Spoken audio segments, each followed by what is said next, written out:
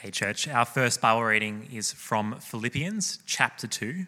It's from verse 5 to 11. So Philippians chapter 2, verse 5 to 11.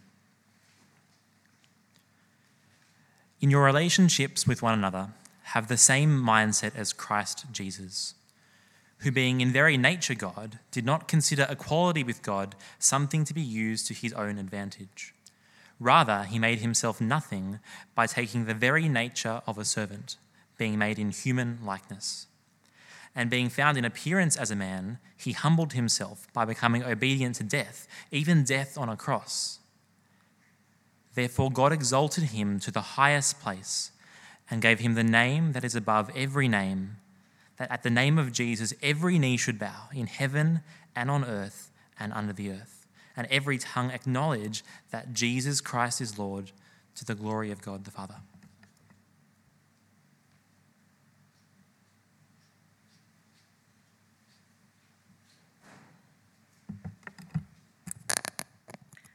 I'm going to be reading from Romans chapter 12 from verse 3. By the grace given me, I say to every one of you, do not think of yourself more highly than you ought, but rather think of yourself with sober judgment in accordance with the faith God has distributed to each of you. For just as each of us has one body with many members, and these members do not all have the same function, so in Christ we, though many, form one body, and each member belongs to all the others. We have different gifts according to the grace given to each of us. If your gift is prophesying, then prophecy is in accordance with your faith. If it is serving, then serve. If it is teaching, then teach. If it is to encourage, then give encouragement. If it is giving, then give generously. If it is to lead, do it diligently. If it is to show mercy, do it cheerfully. This is the word of the Lord. Thanks be to God. Thank you, Johnny and Linda. Beautifully read. Hey guys, whether you're here in the building or online, my name's Nick. I'm one of the pastors here at church. Honestly, so excited to be here. Kind of feels like a kid on his first day at school. Just like I hope the other kids like me. A couple of facts about me before I get into it. When I'm wearing shoes, I'm exactly 2 meters tall, so perfect yardstick if you want to measure anything. If your life expectancy is based on diet, I haven't got long left. I pretty much just eat burgers, potato gems, and garlic aioli. Anyone else out there? A couple of you. At this point, I haven't really got blood in my veins. I've just got batch brew. Is anyone black coffee? Far more importantly, I'm married to beautiful Becca. She's a really gifted psychologist and a great lover of people. And I have a little daughter named Adeline, who's 8 months old, and I think is objectively the cutest baby in the world. Happy to show you photos later if you'd like to see them, but she's awesome, absolute gift from the Lord. We have got a really beautiful passage here, and I don't want you to miss out. So if you've got a Bible with you, it'd be really great for you to open up Romans chapter 12. If you've got one of those booklets with you, the reading's in there as well, so you want to keep that with you. That's going to be really helpful. One of the hallmarks of our age, I think true for capitalistic Western society, especially true for here in the North Shore, is that we love to exalt success. We love to elevate the successful, those who have achieved something. We really, really want to project an image that we're like that we're successful, that we're meaningful, almost to try and prove that we've kind of are worthy of the breath that we take and worthy of the space that we occupy on the world. And it's just it's true all over our city, but particularly in the North Shore, it's something that is just kind of an undercurrent of everything that we do, everything that happens. And it's something that whether you buy into that and actually believe that for yourself, it's the ocean that we swim in, yeah? It's going to have an effect on you. It's going to have its way in the way that you look at yourself and the way that you look at the world. It becomes a lens through which we start to kind of understand everything around us. But the problem is, it's completely counter to the way of Jesus. Completely counter to the way of Jesus. He completely disrupts and overturns the worldly metrics of success and achievement and wealth and image. And instead he says, I love the broken and the vulnerable and the lost and the people that really no one else cares about. I want to say those are the people that I care deeply about. We've got a danger that if we're not willing to open our eyes and see what our culture is doing as it presses upon us, that we're just going to subtly but convincingly start to think and feel and live in the way of the world instead of in the way of Jesus. So there's just two really clear things that I want Paul to speak to us out of the words of Scripture, God to speak to us out of the words of Scripture. So we need to think about ourselves rightly, and we need to think about others rightly. Think about ourselves rightly and think about others rightly. Got your Bible open, check with me, verse 3. Here's what Paul writes. He says, "For by the grace given me, I say to every one of you, do not think of yourself more highly than you ought, but rather think of yourself with sober judgment, in accordance with the faith God has distributed to each of you." He thinks it's worth raising right at this beginning, right after verses 1 and 2, where he said, hey, I want you to live your entire life to the worship of God. I want you to be a living sacrifice on the altar of God's praise. First thing he says right after that is you need to know that you're going to be tempted to think too highly of yourself. We're not just talking about one of many things that you can do that might be bad, one of many bad journeys that you might take. We're talking about something central that's going to take hold of every single one of us. And it's this temptation to elevate ourselves. And the reason I think we do that is because we buy into the idol of comparison. We buy into this fact that if I can find a bunch of people who are doing worse than me in life, that must mean I'm doing okay, hey? And so if I can kind of go and stand on the heads of those who are kind of failing, and I can prove that I've got more things on my resume and my life looks a little bit more successful, I've got a few more Instagram followers, things look really pretty on my end, then I'm probably doing okay. I'm not as good as, the presidents and the politicians and the really successful people, but, I'm doing all right.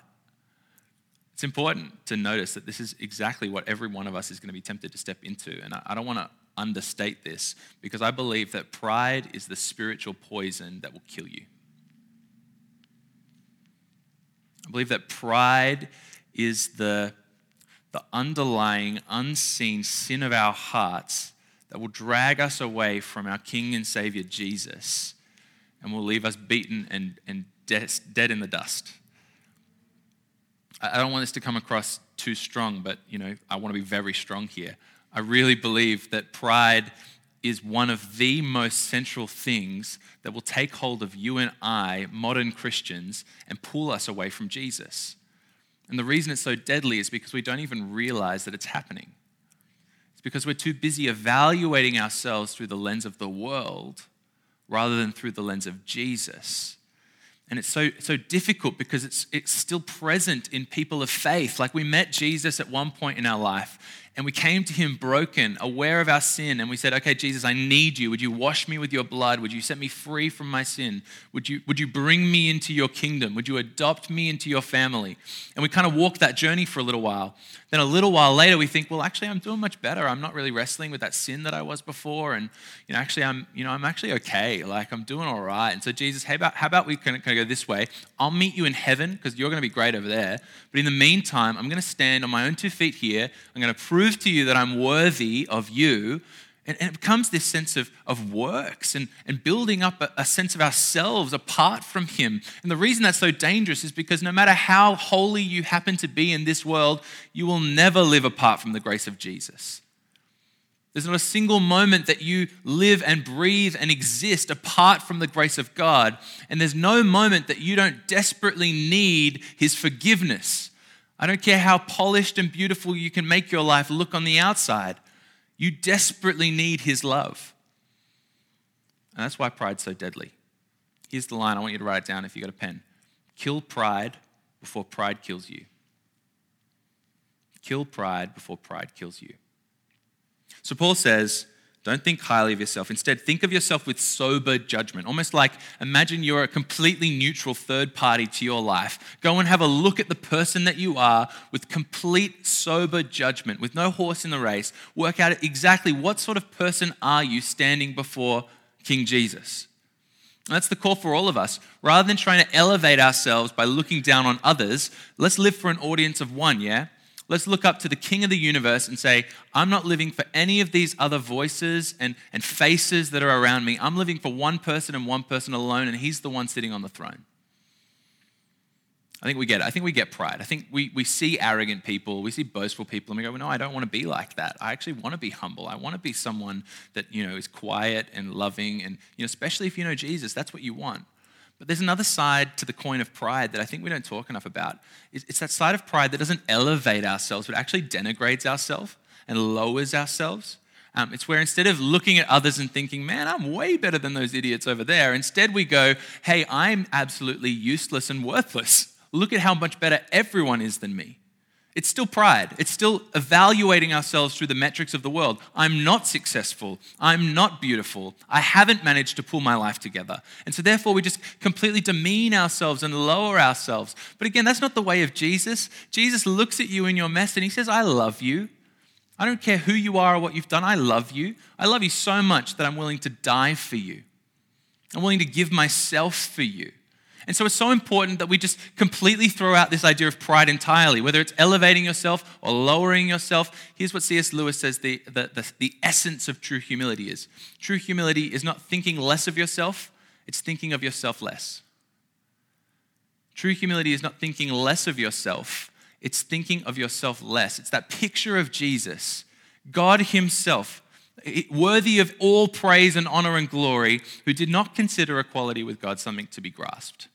Instead, he lowered himself, took on the nature of a servant, became a human, became obedient to death, even death on a cross. Where does that story end? But God exalted him to the highest place, gave him the name above every name, seated him at the right hand of the throne of the living Father, deserving the worship of people for all eternity. God takes hold of those who are humble, who don't fix on themselves, and he exalts them. But he promises that those who exalt themselves in this age, he will humble them and lower them. We need to be a people who kill pride in whatever form it takes in your life before it kills us. But I just want to have a quick word to anyone sitting here who kind of sits in that camp of kind of lowering yourself, demeaning yourself, feeling like you're not worthy. I just want to say, who are you to tell God that he makes mistakes, hey? We're all broken, we're all sinful, we're all imperfect.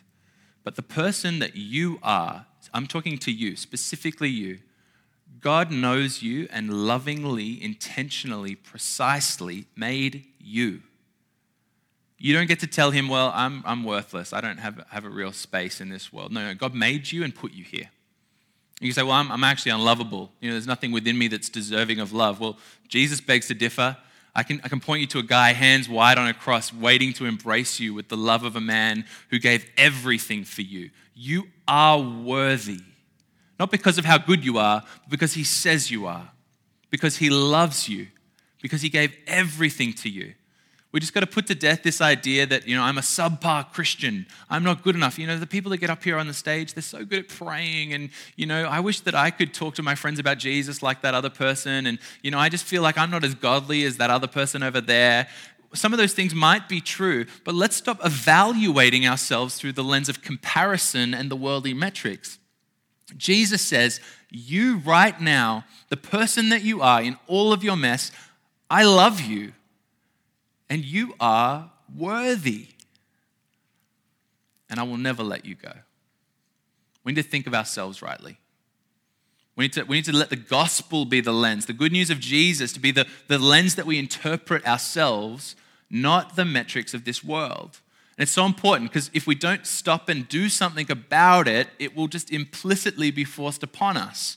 A lot of us, being here on the North Shore, are living in the corporate world.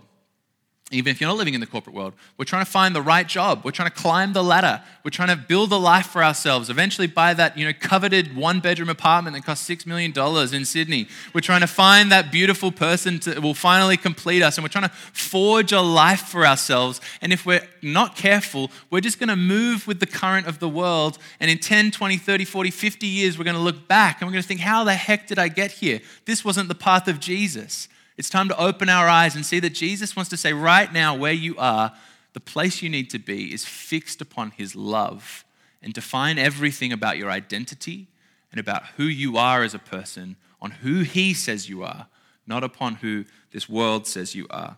A couple of things for us to do as a community. Can we start lowering the mask? Like, I know we got rid of the masks last week from, like the physical masks, but can we stop doing the Christian church mask thing where I walk into the building, you say, hey, Nick, how you going? I say, oh, yeah, I'm great. Things are going great. My wife's beautiful. My baby's the best baby. I already said that before, but, things are great. My bank account's full. I've got this beautiful property. And you check out my Instagram, I went to this really wonderful place on the weekend, but it turns out that I'm tired, burnt out, depressed, and upset, but I wasn't willing to tell you. And then I say, hey, how are you going? You're, oh, yeah, everything's fine, because we're scared to let the mask down and show that the image we're projecting is entirely false.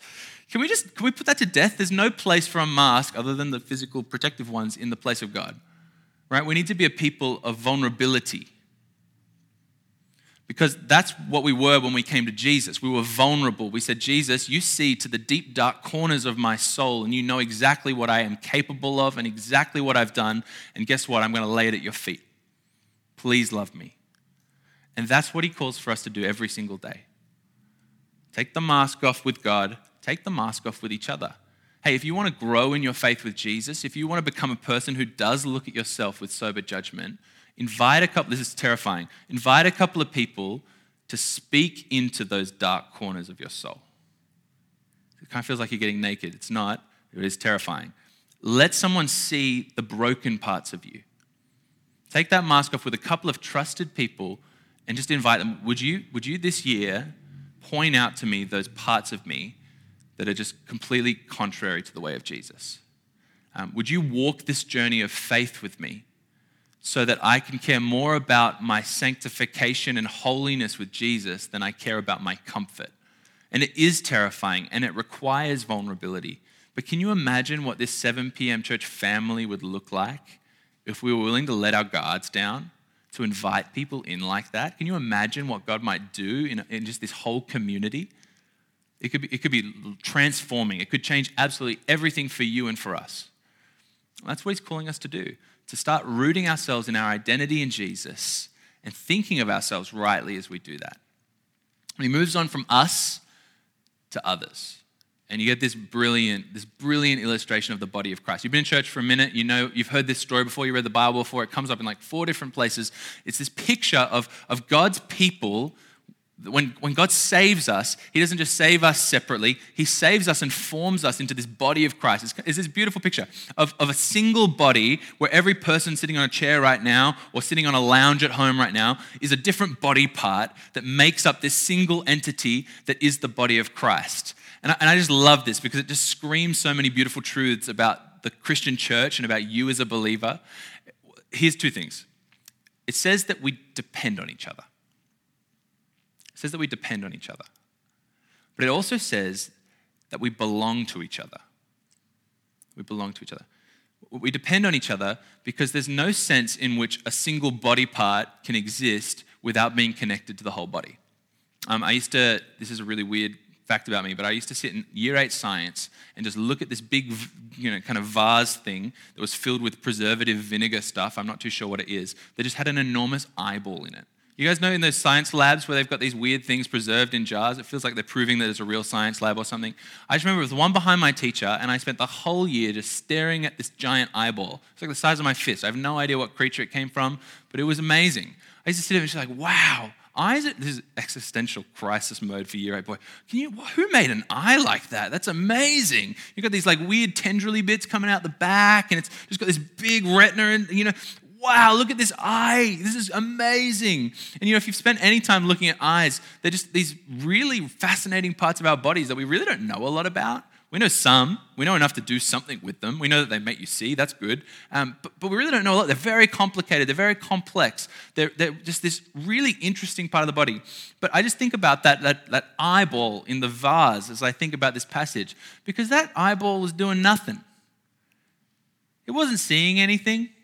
It wasn't contributing anything to the world at large other than, my interest as a year 8 science student. It just its entire purpose was to just float in a pile of vinegar. And for some reason, we think it's different with the Christian church. It's like, hey, I'm a body part, but I'm pretty good. I think I could do it on my own. I'm an eyeball. I'm going to try eating through my eye hole, and I'm going to try walking by rolling down the street. And it's just ridiculous. Can you imagine the thought of a single body part existing and living without its connection to the body? It's ridiculous. We are an interdependent community of faith. Write that down. We are an interdependent community of faith. When Jesus saves you, he looks at you as an individual and he sees you. It's not just this faceless crowd. He sees you. He knows your sin, he knows your burden, and he comes and he loves you and he saves you. But when he saves you, he takes hold of you and he saves you into a community. When God saves, he gathers.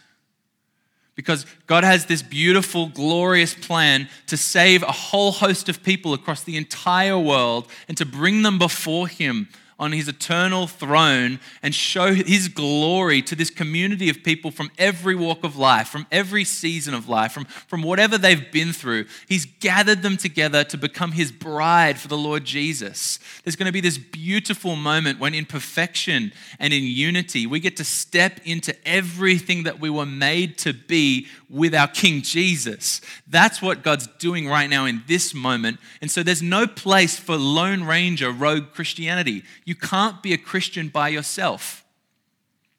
You can have faith in Jesus and be saved absolutely by yourself. But if you want to continue in the Christian faith and live out your identity, you are a part of the body of Christ. You belong in a family of God.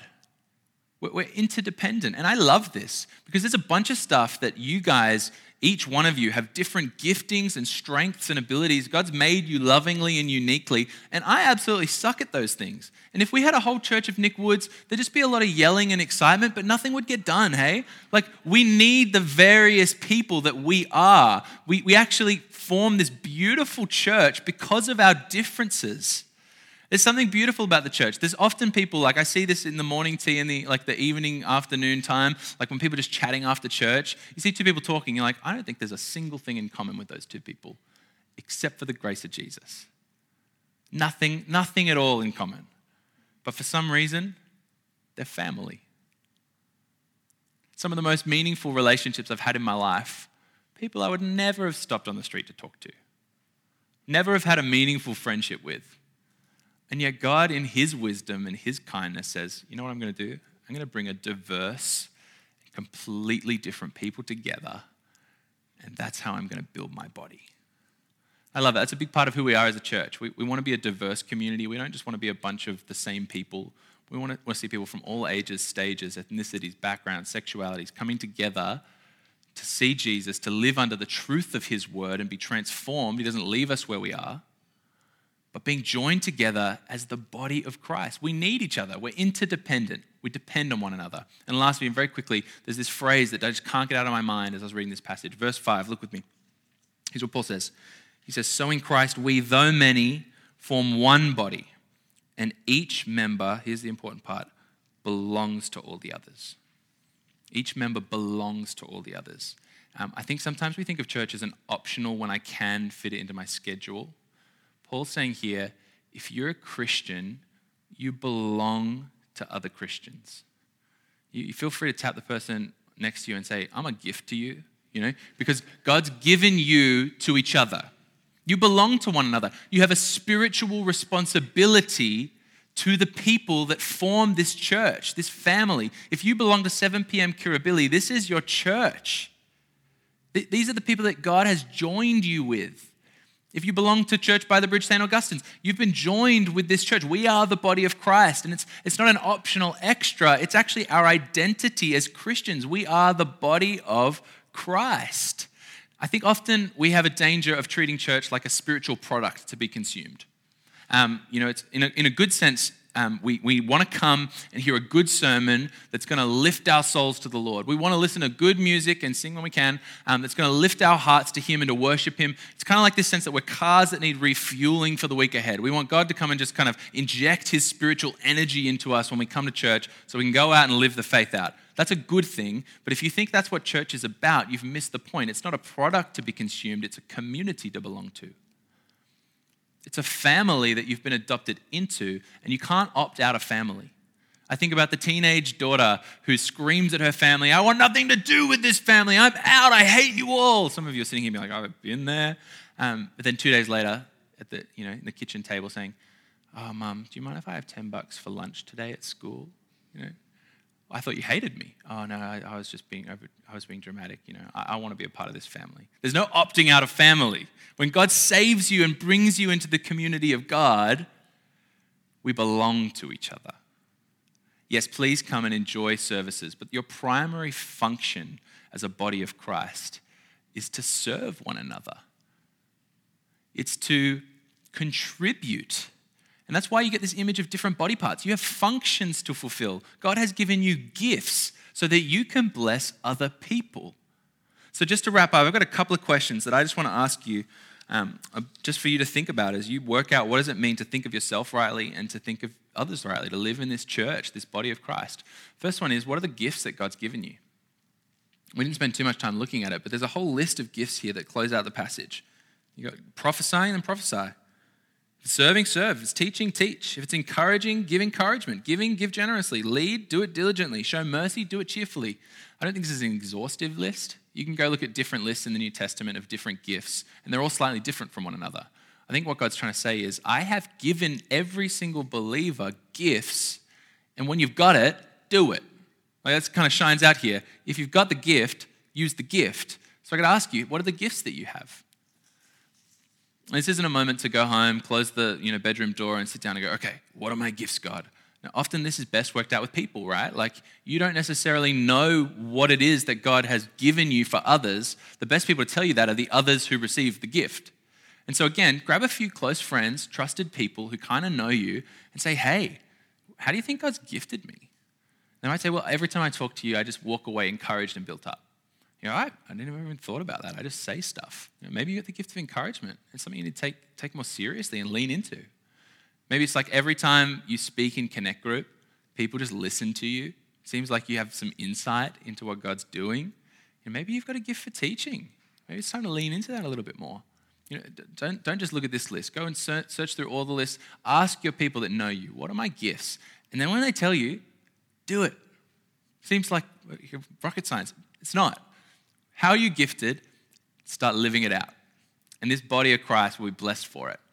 Here's my second question, a little bit stronger. Are you committed to this family of God? Are you committed to the body of Christ? Is church a product that you consume when it's available to you?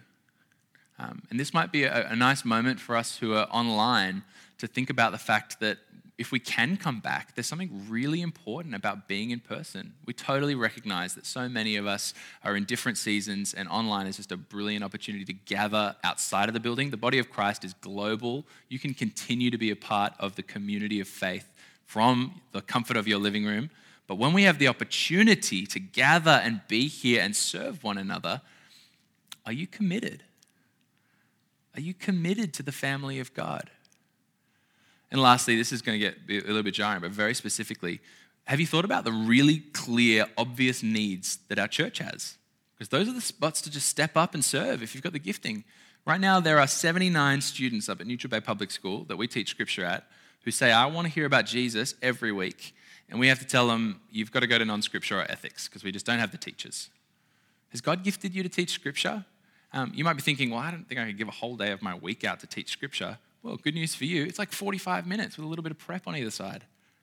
Lots of us are working from home. Could this be an opportunity for you to serve? Maybe you're like, hey, I have a passion for the younger generation, but I don't know what to do. Maybe you need to be a youth leader.